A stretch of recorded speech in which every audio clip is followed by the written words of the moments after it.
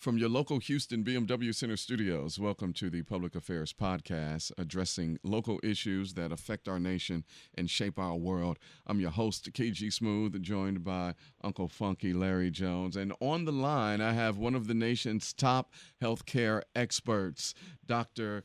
Garth Graham. And we're going to talk about why minorities are more vulnerable to all of these things that are going on and what we can do to help. So please welcome Dr. Graham on the Public Affairs Podcast. How are you doing, sir? Good, and thank you for having me. These are important things to be talking about at an important time. Yes, indeed. With everything that's all COVID is just has got people still in a tizzy. But the most shocking and alarming part of COVID-19 is how minorities are the ones that are affected the most. And we understand that, black and brown people have these underlying health issues. But why do you think COVID is affecting minorities more than their white counterparts? It's a multi-pronged issue. One, as you just mentioned before, there's a higher rate of chronic diseases in minority communities and black and brown communities, and that could be potentially playing a role.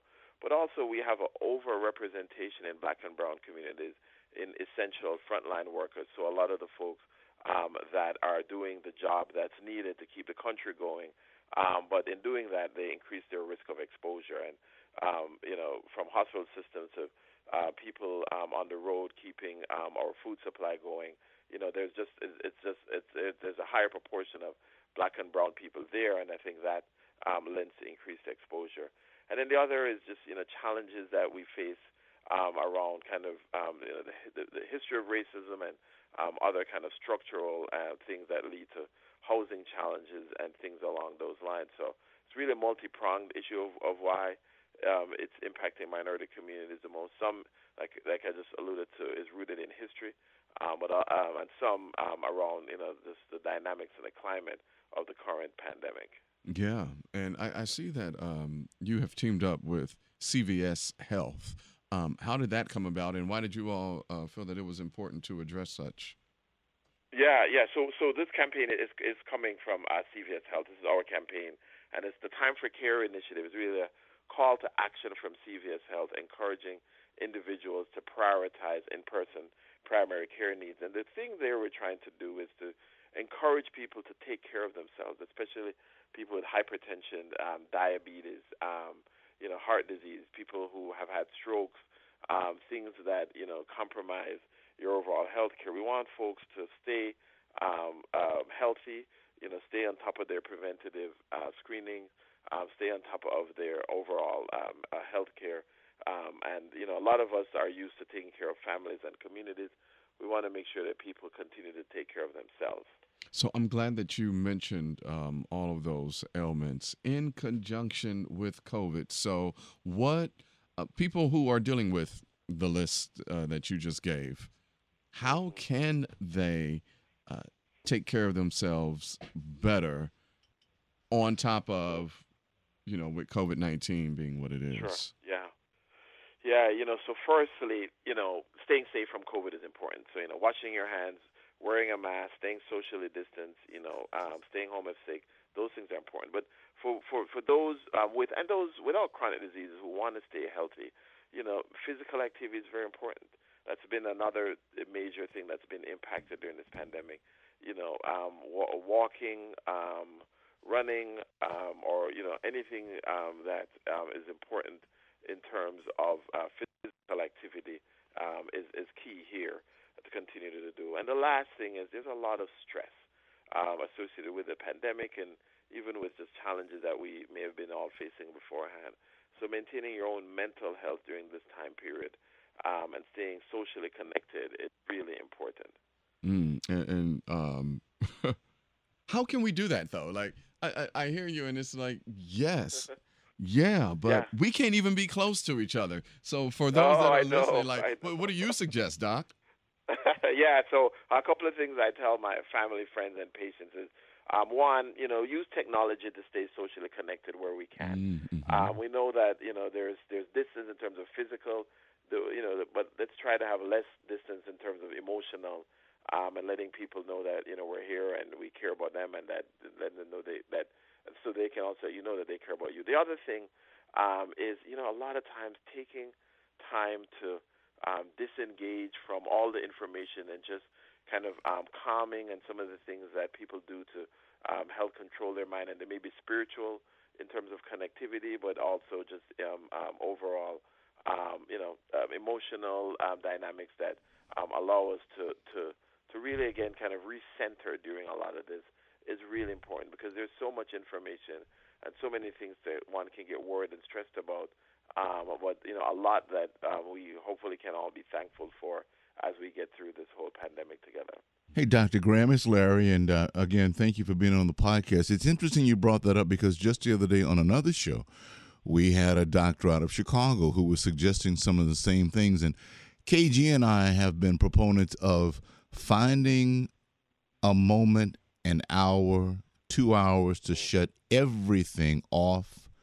Take your shoes off. If you're close to a park, find some grass, reconnect with Mother Nature, and just have a spiritual moment of, let me regroup. Because first of all, I did wake up this morning, so there must be some reason why I'm here.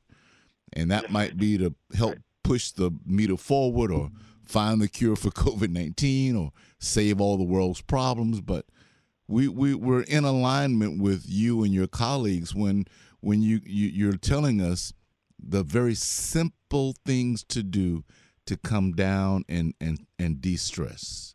Are we close? Yeah. I love your suggestion. I didn't know about the taking off your shoes part, but that just makes the connection even better. But I am a big proponent, and there's a lot of clinical scientific studies to talk about how resting your mind in a mindfulness way, or whatever way we want to term it, is beneficial both in terms of physical and mental health. So I would support that wholeheartedly. Just taking time to de-stress and disconnect is really important for recentering. Mm-hmm. Doc, people, especially people in our community and in our culture, it's just and this probably originated from slavery too. Now that I sit here and I think about it, but folks in the Black community, when something is wrong with us, a lot of times they just overlook it. This will be gone in a couple of days, or they'll just totally ignore it and avoid every way to go to the doctor to see what is wrong with them.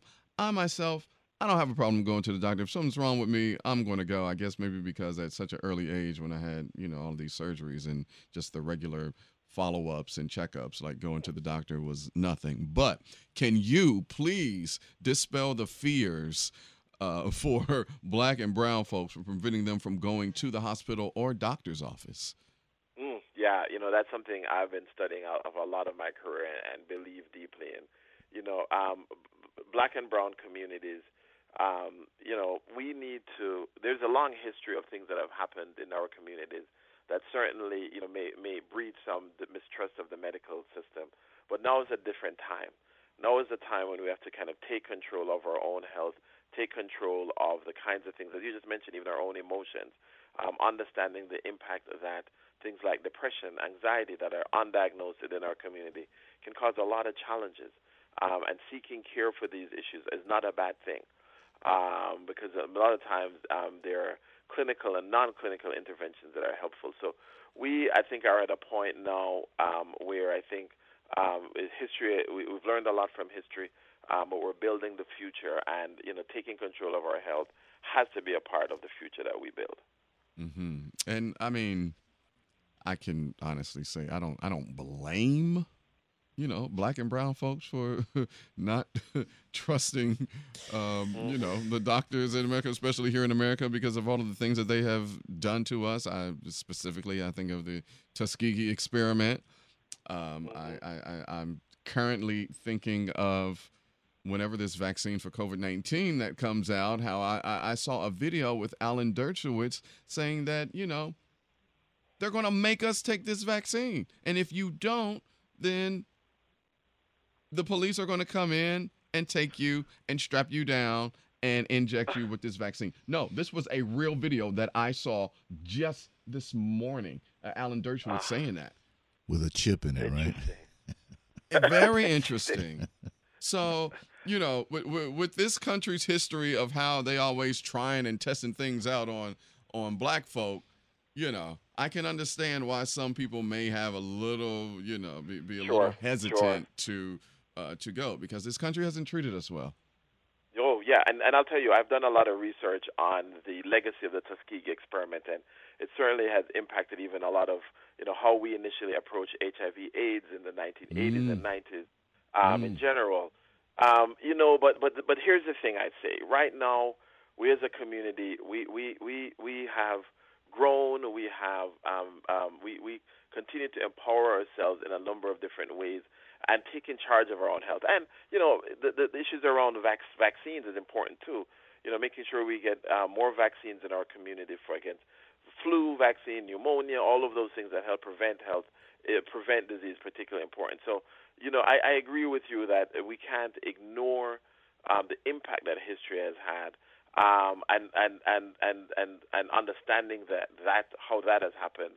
But we have such a chance now to take advantage of the things that are medically and clinically available in front of us that we have to. And I think vaccines is one of those things that are going to be, certainly for COVID-19, will be helpful for us, but have been really impactful in terms of just, flu and pneumonia and, helping prevent a lot of diseases there. Indeed. The Public Affairs Podcast welcomes Dr. Garth Graham.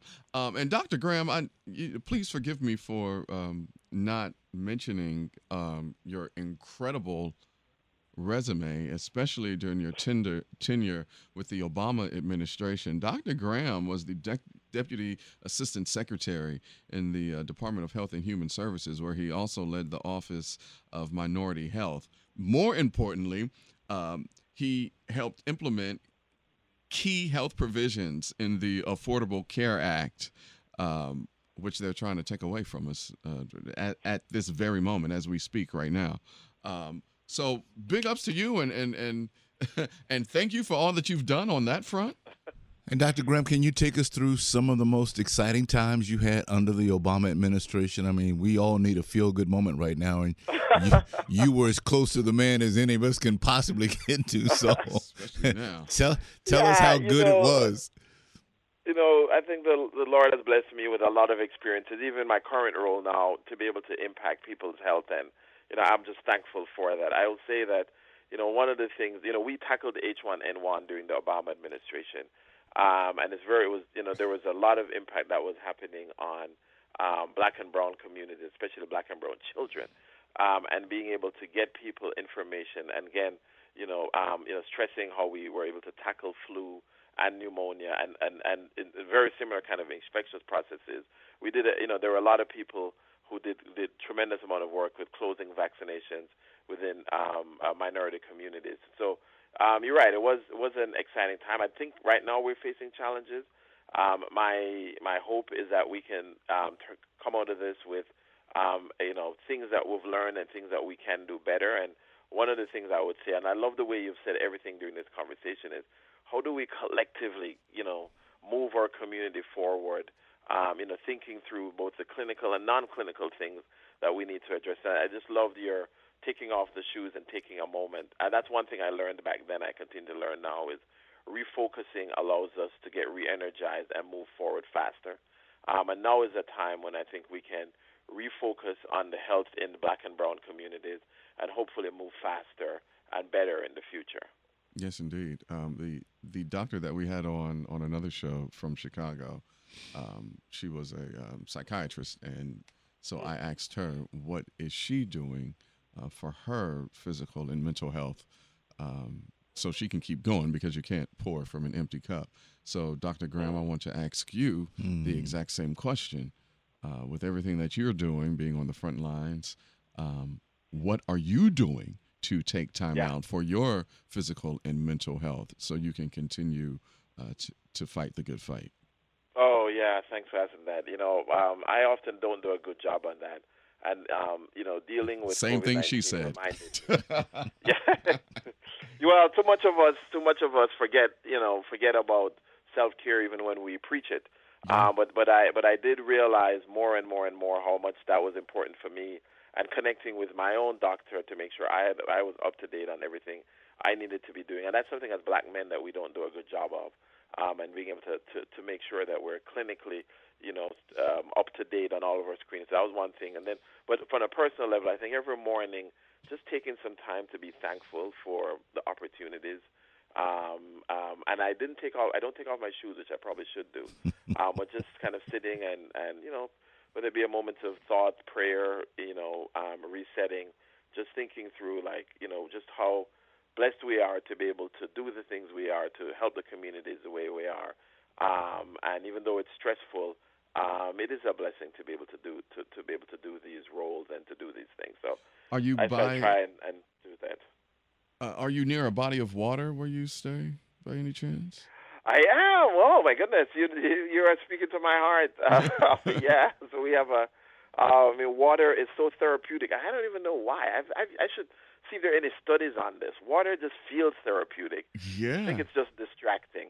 I mean, we're here in Houston, and Galveston, and the shores of the Gulf of Mexico is just like an hour away. And on any given day, like when I feel the need that I need to have a mental detox and a woosah, I will drive down to the Gulf of Mexico and just sit out there and woosah, let the ocean, breathe in that ocean air and just take a nap and just enjoy nature. And when I tell you, when I leave there and I come back, I literally feel like a new person. And I'm going to tell you what I can do for you, Doc. I can give you all of my YouTube videos on rain meditation, because when I put my headphones on, we just disappear. But what KG and I have had to adapt to, along with the men and women who were not furloughed here at the media outlet, is that we were on 12 to 16-hour shifts. We are always here. So at some point in time, we were beginning to break down. We were not being as nice to each other as we were. We were walking around with this edge, which we knew in our hearts really wasn't us. So we, as a collective group of broadcasters who really care about each other, just kind of sat down and asked each other how their day was going, what they did, and it was amazing to hear that a lot of our coworkers were stressed out over what I'm going to say, nothing that in a normal day would have gone right by them. But now, in this era, everything is magnified. So we've just learned to speak to each other. We know the truth. So my young brother sitting in front of me has taught me eloquently, Doc, just turn it off. Turn him off. Turn them off. You know the truth. Right. Do not listen to the lie, and find your space of peace. So Dr. Dyer, one of my mentors, taught us to take our shoes off, take our socks off, reconnect with nature. If you don't have any grass near you, go to a park and just sit under a tree and just look at that tree and listen to it for a minute. And you'll hear some amazing things. So that's kind of how we got to where we are, Doc. Yeah, Doc. So you know what? I'm going to take a lesson learned. I will be taking my shoes off when next I go outside and connecting more. So I think I learned something today from this conversation. So thank you. Oh, wow. Well, thank you. Thank and before you, go, how can people stay informed about healthcare challenges at hashtag Time for Care? Yes. Before I forget, thank you.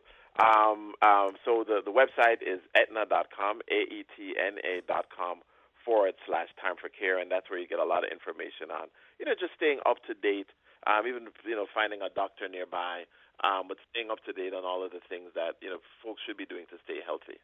Indeed. Well, we thank you for your time. Dr. Garth Graham, yes, a top sir. healthcare expert with Aetna CVS Health. Man, thank you so much for your time. Thank you, guys. And thank you for the information. This is wonderful. This is a great conversation. Thank you for this. Yes, indeed. No, We appreciate you, sir. Thank you. And for all of our fans listening to the podcast, we'll be right back after this. From your local Houston BMW Center studios, welcome to the Public Affairs Podcast, addressing local issues that affect our nation and shape our world. I'm your host, KG Smooth. Joined by Uncle Funky Larry Jones. How you doing, man? My friend, I am well. You look great. Thank you. I'm wearing another birthday gift from one Larry Jones. A nice little pair of Ray-Ban shades that I have on. I'm obsessed with. I can't take them off. So thank you, Unky, for that. Oh, and you got the seaweed soap. Also brought you some seaweed soap today. Nice. Okay. Nice. That is really nice. Listen, we are. Everything is still COVID, of course. Sure. This won't end until probably 2022.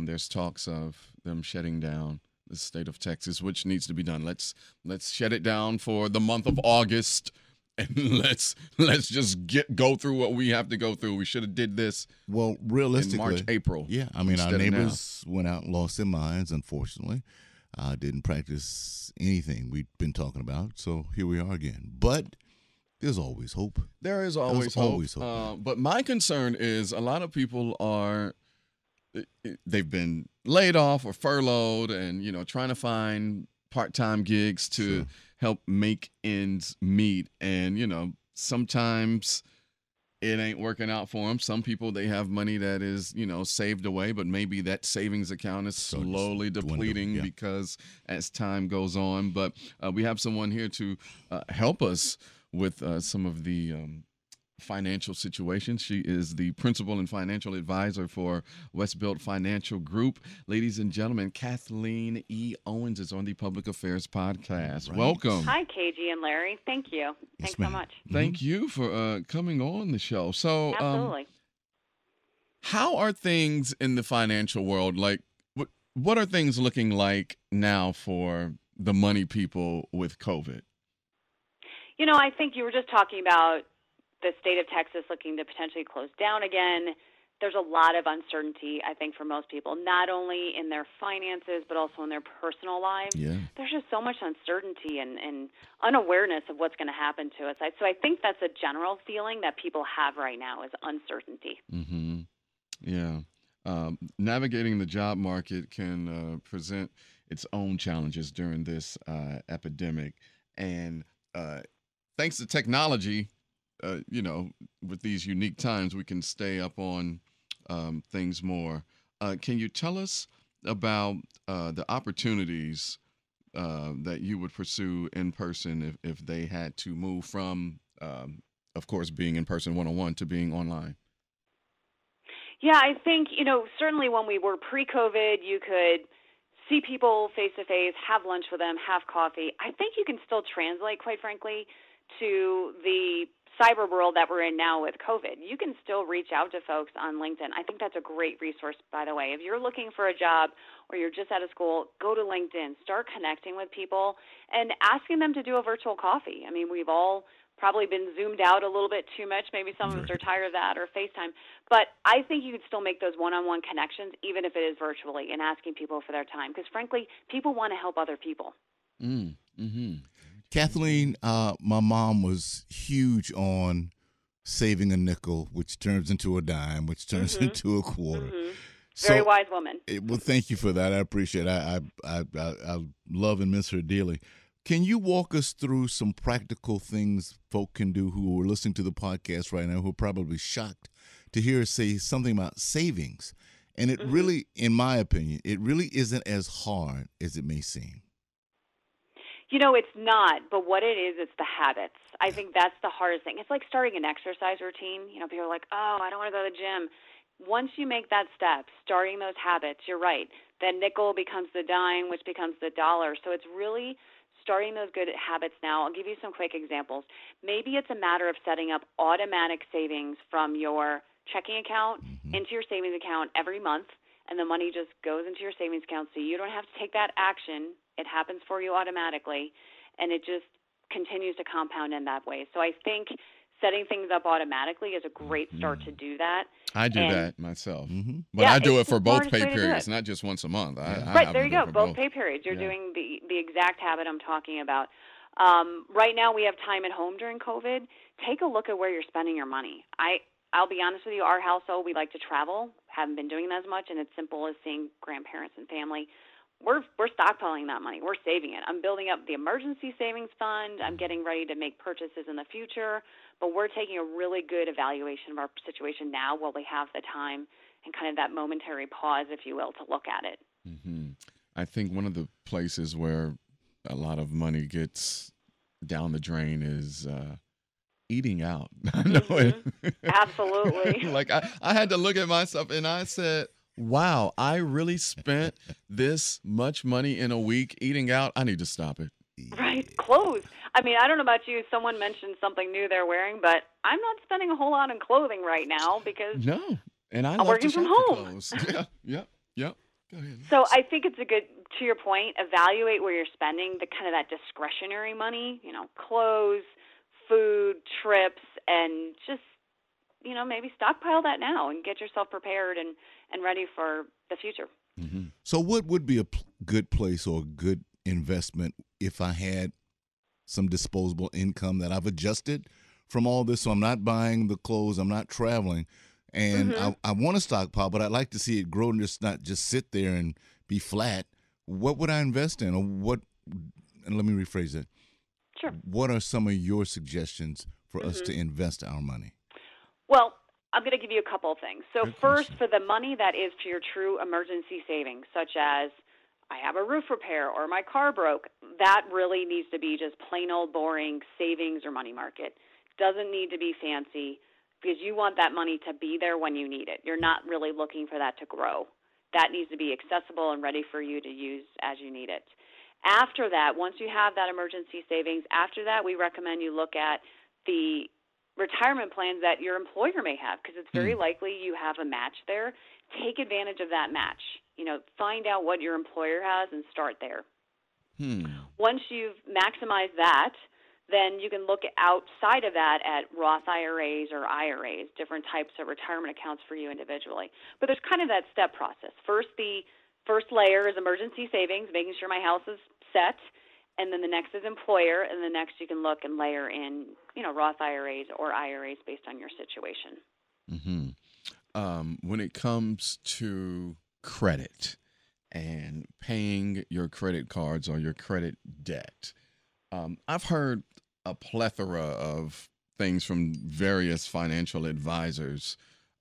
What would you suggest? Like, for instance, I heard a gentleman say, make the minimum payments and, that's it. Whatever the interest rate is on that card, like you can make that up on the back end, but so you won't look bad, like make the minimum payments. And if you do have an extra $100, go ahead and put that on the card. I don't know. Everybody's situation is different. Kathleen, what do you suggest? I don't like debt, I'll be honest with you. So that's an interesting suggestion that the gentleman gave you is to pay the minimum. If you look at some of the rates he said that nowadays, on television. He said it on TV. Look at your statement. Okay, so the statements nowadays, if you look at your credit card statements, it'll give you this little box and says if you pay the minimum, it's going to take you 30 years to pay this off. Oh, my gosh. Right. That is I wish my pet lived 30 years. I don't want my credit card balance to live 30 years. Like, I loved my dog. I wish she could have lived 30 years. So I would have different advice than him. I would say, frankly, I would put everything down on a piece of paper. What are all your debts? What are they? You've got your credit cards, your student loans, your house. I like the idea of starting with the smaller ones and attacking those and then working your way up because debt to me really in this country in today's day and age, we talk about the student loan debt, et cetera. It strangles people. It doesn't give you the ability to breathe and to grow and to have that savings. I mean, no one wants to build more buildings for American Express, quite frankly, and that's what you're doing by paying those minimums for 30 years. So I'm a proponent of attacking your debt and getting that down as much as you can because just the freedom you have from less debt or none is I have clients that have that, and it's an amazing transition in their lives, I will tell you.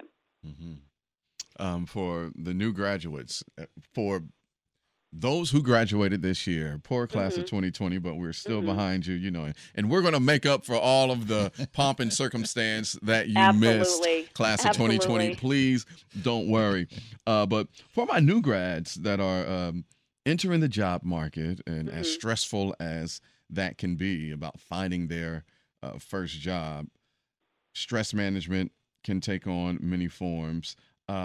What advice do you give to these new college grads that are looking for their first job? Right. So I talked a little bit ago about LinkedIn, connecting with people that you want to emulate, maybe positions you would like to have or you're interested in. I would definitely make those connections and start there. Start having conversations with people. Maybe you can find mentors, or maybe you have mentors from college that you reach back to. I think that's one key, is making those connections. I think the second you hit on it is the stress management. Frankly, all of us are going through that, working from home. Our kids might be at home. Maybe we are looking for a new job. It's working on that stress management, making you're taking some time for yourself. Go out for a walk, get some fresh air, exercise. So don't let your situation completely overwhelm you or overtake you, I think, is the other key. And having those connections with friends and family, like sharing. I know I found sometimes during COVID, just sharing what I'm feeling with someone, if it's anxiety or stress, that helps so much. Just getting it off of your mind and your chest is opening up to people and being a little bit more vulnerable in what you're going through. And again, people want to help. We all want to help each other. Yes, indeed. That's funny. I said I said to my coworkers on a Microsoft Teams call, like, listen, the revolution has begun. There is no withholding of information. Right. It's all out there. Everything. Well, question everything. Maybe there's a few things you want to keep to yourself, but just about everything I think is okay. Right, of importance, things that'll be of importance. Right. Yeah, definitely. Absolutely. Kathleen, is there where can people follow you? Is there a website or anything? Absolutely. Yeah, so our website is www.westbiltfinancial, and that's WESTBILTfinancial.com. I'm also very active. I talked about LinkedIn, very active on LinkedIn. Please look me up. I will connect with you. I will help you in any way I can. Also on Facebook. You can look us up on Facebook, myself, and the company as well. So I'm happy to connect and help folks. Mm-hmm. Kathleen, it's been a pleasure and an honor. We thank you for your bright, precise information. Thank you. This is good to hear. There are people on the podcast who probably hadn't checked out LinkedIn in a while. Yeah. And hopefully we can recharge that site today. Go check it out. And lastly, I do wish to note that security is offered through JW Cole Financial and member FINRA SIPC. Also, advisory services offered through JW Cole Advisors. Westbill Financial and JW Cole Advisors are unaffiliated entities. And thank you, gentlemen. I really enjoyed the conversation. I had a great time today. Indeed. Well, we enjoyed you, my friend. Thank you. Kathleen Owens, Westbill Financial. Thank you so much. Thank you. Have a great day. Moving right along into our next conversation. Please welcome to the Public Affairs Podcast. He is the manager at Trust for America's Health, Mr. Adam Lustig. Good morning and welcome. Good morning. Thank you for having me. Yes. Please tell us about Trust for America's Health. So the Trust for America's Health is a nonprofit based in Washington, D.C., and we're a nonpartisan public health research and advocacy organization that's dedicated to promoting the health and well-being of every person and community across the country. We specifically focus on health equity and ensuring that those that are most vulnerable are able to achieve their full health. Nice. And how long has this been around? So we've been around for about 15 years now. And so we've traditionally focused on advocating for a robust public health system. But I think as we're all recognizing as a country that there's a greater need to address some of these underlying issues that impact everyone's health. And in this case, I'm here to discuss the importance of nutrition, especially amongst children.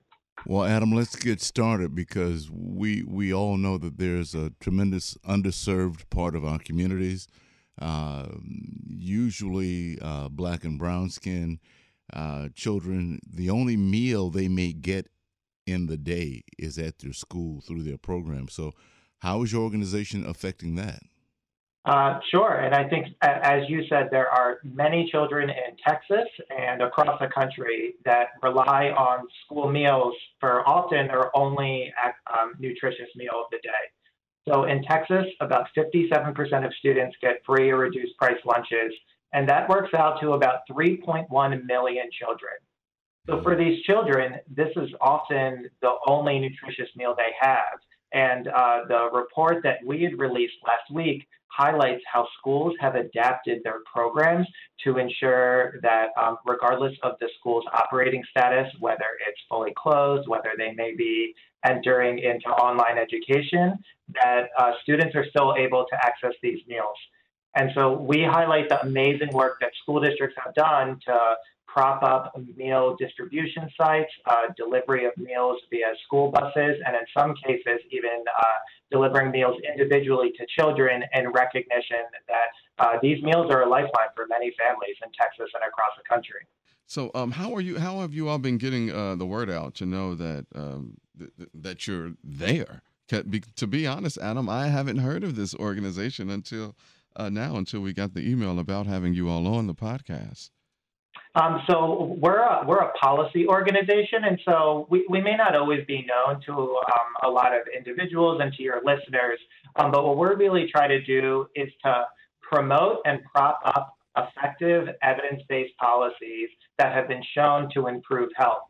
And so for this work, there's reams of data and evidence that support the importance of ensuring access to nutritious meals for children. Indeed. And I'm seeing how you all have the Beyond School Walls, how federal, state, and local entities are adapting policies to ensure student access to healthy meals during the COVID-19 pandemic. How are they doing that? Let us know so the people can know. The first thing I want to acknowledge that school districts have done an amazing job at being able to essentially overnight create new programs to ensure access to these meals for the children that depend on them. So as I said before, schools have developed meal distribution sites or using buses and things of that nature.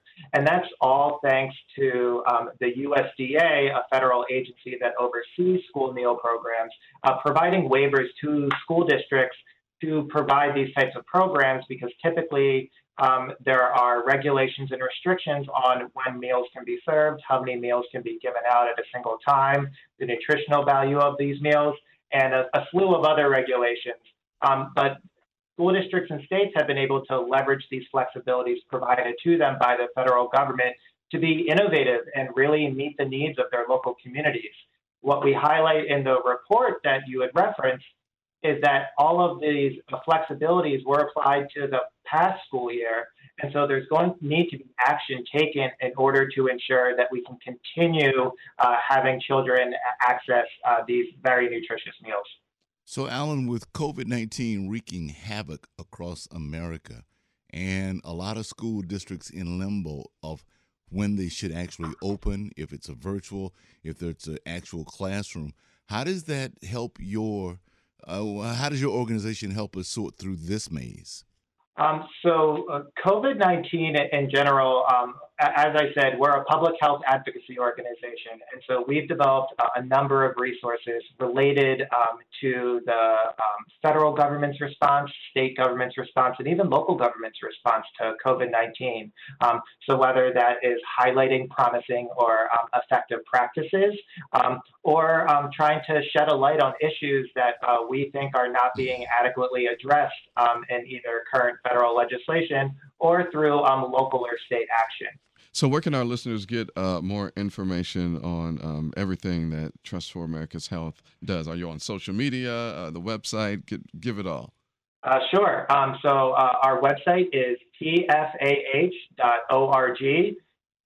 And on that website, we have a webpage solely dedicated to COVID-19 resources where you can find information on food insecurity, in addition to some of the other issues that I'd highlighted. Our Twitter handle is Healthy America 1. That's the number 1. And on there, you'll be able to follow our most recent developments and briefs and reports that we put out on a regular basis. Indeed. Adam Lustig, manager for Trust for America's Health. Any last words, anything that the people need to know? First, I just want to say thank you for the opportunity to share this information with your listeners. And I'd also encourage your listeners to reach out to local nonprofits or food banks and see what type of support that they may need. It may be financial support. They may need food donations. They may just need help getting the word out. But I think it's pretty well accepted across the country, no matter what your political affiliation is, no matter what your race or ethnicity is, that no child should go hungry. And so these types of programs should be adequately funded so that families and children can have access to nutritious meals. Adam, thank you for your time, sir. Thank you for your organization, and thank you for caring enough for America's children that your organization would have these policies in effect. It means a great deal to parents like myself, even grandparents, and we appreciate this new knowledge. So thank you for being a part of the podcast. My pleasure. Thank you for the opportunity. And we'll be right back with more of the Public Affairs Podcast after this.